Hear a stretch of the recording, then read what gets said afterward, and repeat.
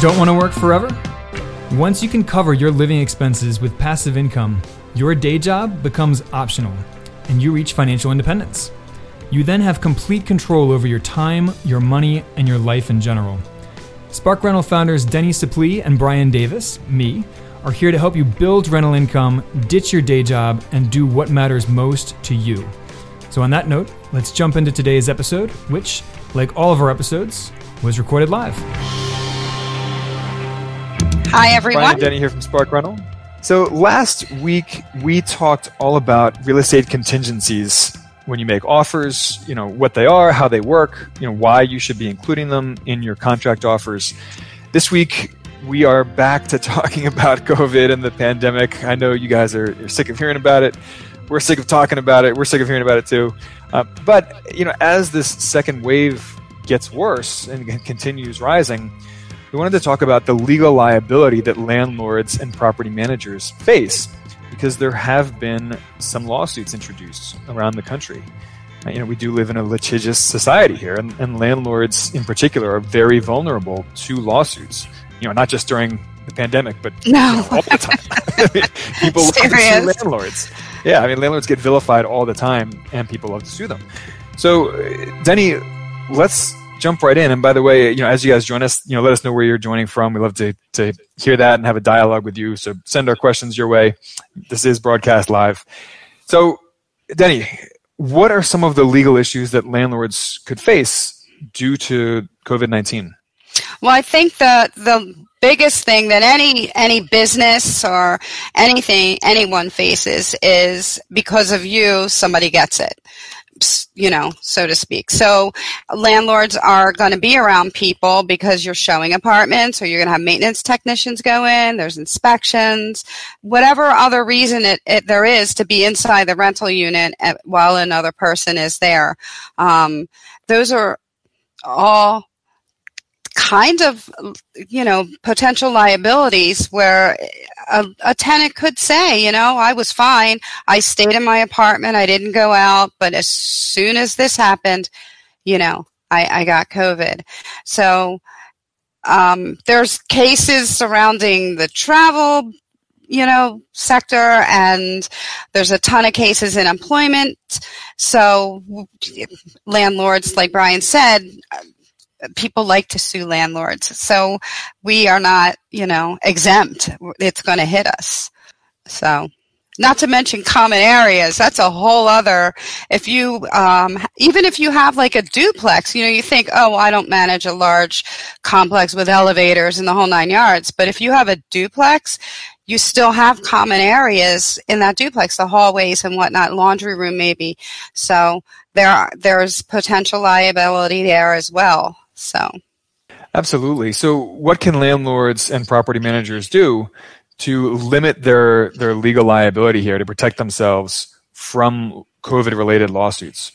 Well, put your beliefs aside. Whether you believe in mask wearing or not, it has nothing to do with this. It's protecting yourself. Let's face it. Do you want to get sued? Do you want to lose your property? Your investment. So enforce some of these CDC guidelines to at least show that you're going above and beyond to ensure the safety of your tenants, your maintenance people, whoever. And to do that, you want to, enforce mask wearing, social distancing. If you have common areas, put up, it's a couple, maybe $20-30, throw up the hand sanitizer stations and make sure that you're filling them. Another thing is for maintenance people, or if you're going to show an apartment, have people fill out a health assessment. There are some places you can't even walk into without them swiping your temperature now, or they're asking, have you been around anyone who has been affected, or so forth and so on. So why not do that yourself to protect yourself in all of this? Right. And by the way, we do have a free sample health assessment questionnaire that landlords can download and use. It's just a basic form. Think of it more as a sample than anything else, but we've added a link to that in the comments that you can download as well. And if you're doing this and you're putting it aside and somebody comes back and says to you, well, so-and-so didn't do anything, and you can say, well, I did ask the questions, I did have my mask on or whatever. So you're protecting yourself. You're covering your butt, as we say. Well, it's really CYA, but.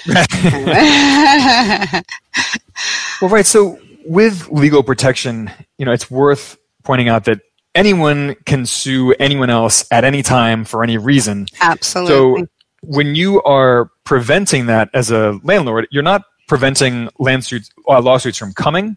You are creating a defense that you can take before a judge before anyone ever sues you and say, look, here are all of the things that I did to protect our tenants and our workers and everyone else. So you're trying to build that case preemptively to protect yourself. You can't prevent lawsuits from coming, but you can take the steps to prevent losing lawsuits preemptively. Definitely. I mean, even with evictions and stuff, you do that. You document everything and you try to you want to cover yourself so that when you go to court, everything is lined up. And if you don't go out of your way to make sure that you're following your state's guidelines, then you could end up, kind of open and vulnerable to a lawsuit or losing a lawsuit. Right. Now, what about waivers and having tenants sign waivers? Does that work? I mean, what do landlords need to know about that? Waivers are just like an extra cover. So they can't hurt, but they probably would help. So it can't, if you ensure that you're doing all these things and you have your tenants or somebody you're showing an apartment or your maintenance men or whoever, if you have them sign a waiver or even put something at this point in new leases, and if you can get current tenants to sign something that protects yourself and says that, if you get COVID, indemnified pretty much. You can't come after me in this type of thing. Now, will it hold up in court? Nobody knows. But there are times where, I recently heard of a case where one of those places where you take your kids to jump on the I've taken my grandkids there, the trampolines, and they were like all over, and there were some kids that got hurt because other kids were being wild, and they tried to sue, but in the very beginning, there was a liability waiver. Well, they still lost, but it still gives a little bit of extra protection because you don't know. It could help you not lose, which is the name of the game. Right. Every little bit helps to CYA, right? Right. Absolutely. Now, can landlords limit their tenants' visitors? Is that within their legal rights? Can they do it? Should they do it? What do landlords need to know about that? I mean, landlords can definitely limit parties that we've seen it done. I mean, you can't have gatherings of more than whatever in leases so that we don't have loud noises and whatnot. So there is that in a lease that you can definitely use to help. Now, can you say that you can't have any more than 4 people in your home? I think that would be challenged. But I think that you can suggest things. And I think the more that you suggest within reason, the more, again, that you're covering yourself. So if you are trying to limit the amount of people in one apartment, then, and they don't listen, and then somebody gets it, it still covers your butt because you tried. No, that makes total sense. So by the way, we added a link in the comments here to a sample COVID waiver that landlords can have their tenants sign.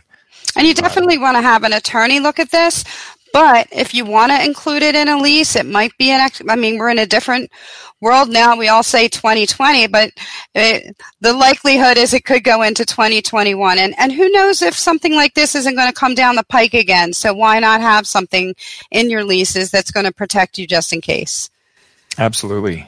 Well, are there any other ways that landlords can protect themselves from lawsuits or protect their tenants from exposure? Any final thoughts here?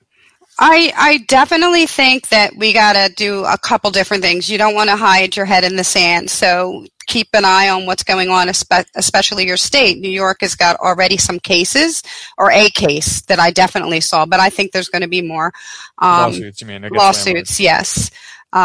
So you want to make sure that keep an eye on these things, because knowledge is power at this point, and you don't want to put your head in the sand. There will be precedents coming up. We're going to see legal precedents coming up out of this in all sectors. So, get knowledgeable on this. Have a plan, definitely, and make sure your plan is used all around, the same for everyone, so that you don't face a discrimination issue either. Right. So that's another thing.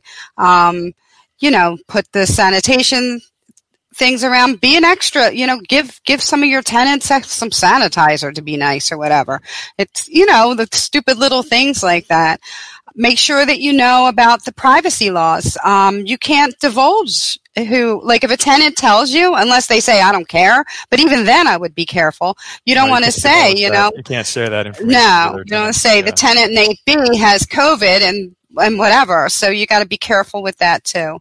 And be very careful to keep personal, political, whatever views out of this, because the number one thing is protecting your renters, which is protecting your property. Right. Absolutely. And we do have a question here from Christina Colin, who asked if we have a link to the news about the New York lawsuit against the landlord, the COVID lawsuit against the landlord in New York. I will get that for you, Christina. If you could send your email to support@sparkrental.com. It's not a full-blown case yet, but it's a case in the making, and it was basically against the landlord for being negligent in taking precautions. So I will send that to you. All right. Denny, any final thoughts about how landlords can protect themselves and their properties legally against lawsuits from tenants here? No, I think just pretty much what we went over. CYA. Say it over and over to yourselves. That's right. All right. Well, Denny, thanks for sharing that with us today. And scary times. Stay safe, everyone. Absolutely. And send us your tip or your comments for what you want to hear about next Tuesday. Try to talk about what is most important to you as a real estate investor, as a landlord. Have a great week. See you later, everyone. Did you know we offer a free 8-video course on how to reach financial independence with real estate? It's super bingeable, with each video around 10 minutes long, but packed with information. Visit sparkrental.com/learn for instant access, and please don't forget to rate and review our podcast on iTunes, Stitcher, or wherever you listen. Thanks for joining us, and we will catch you on the flip side.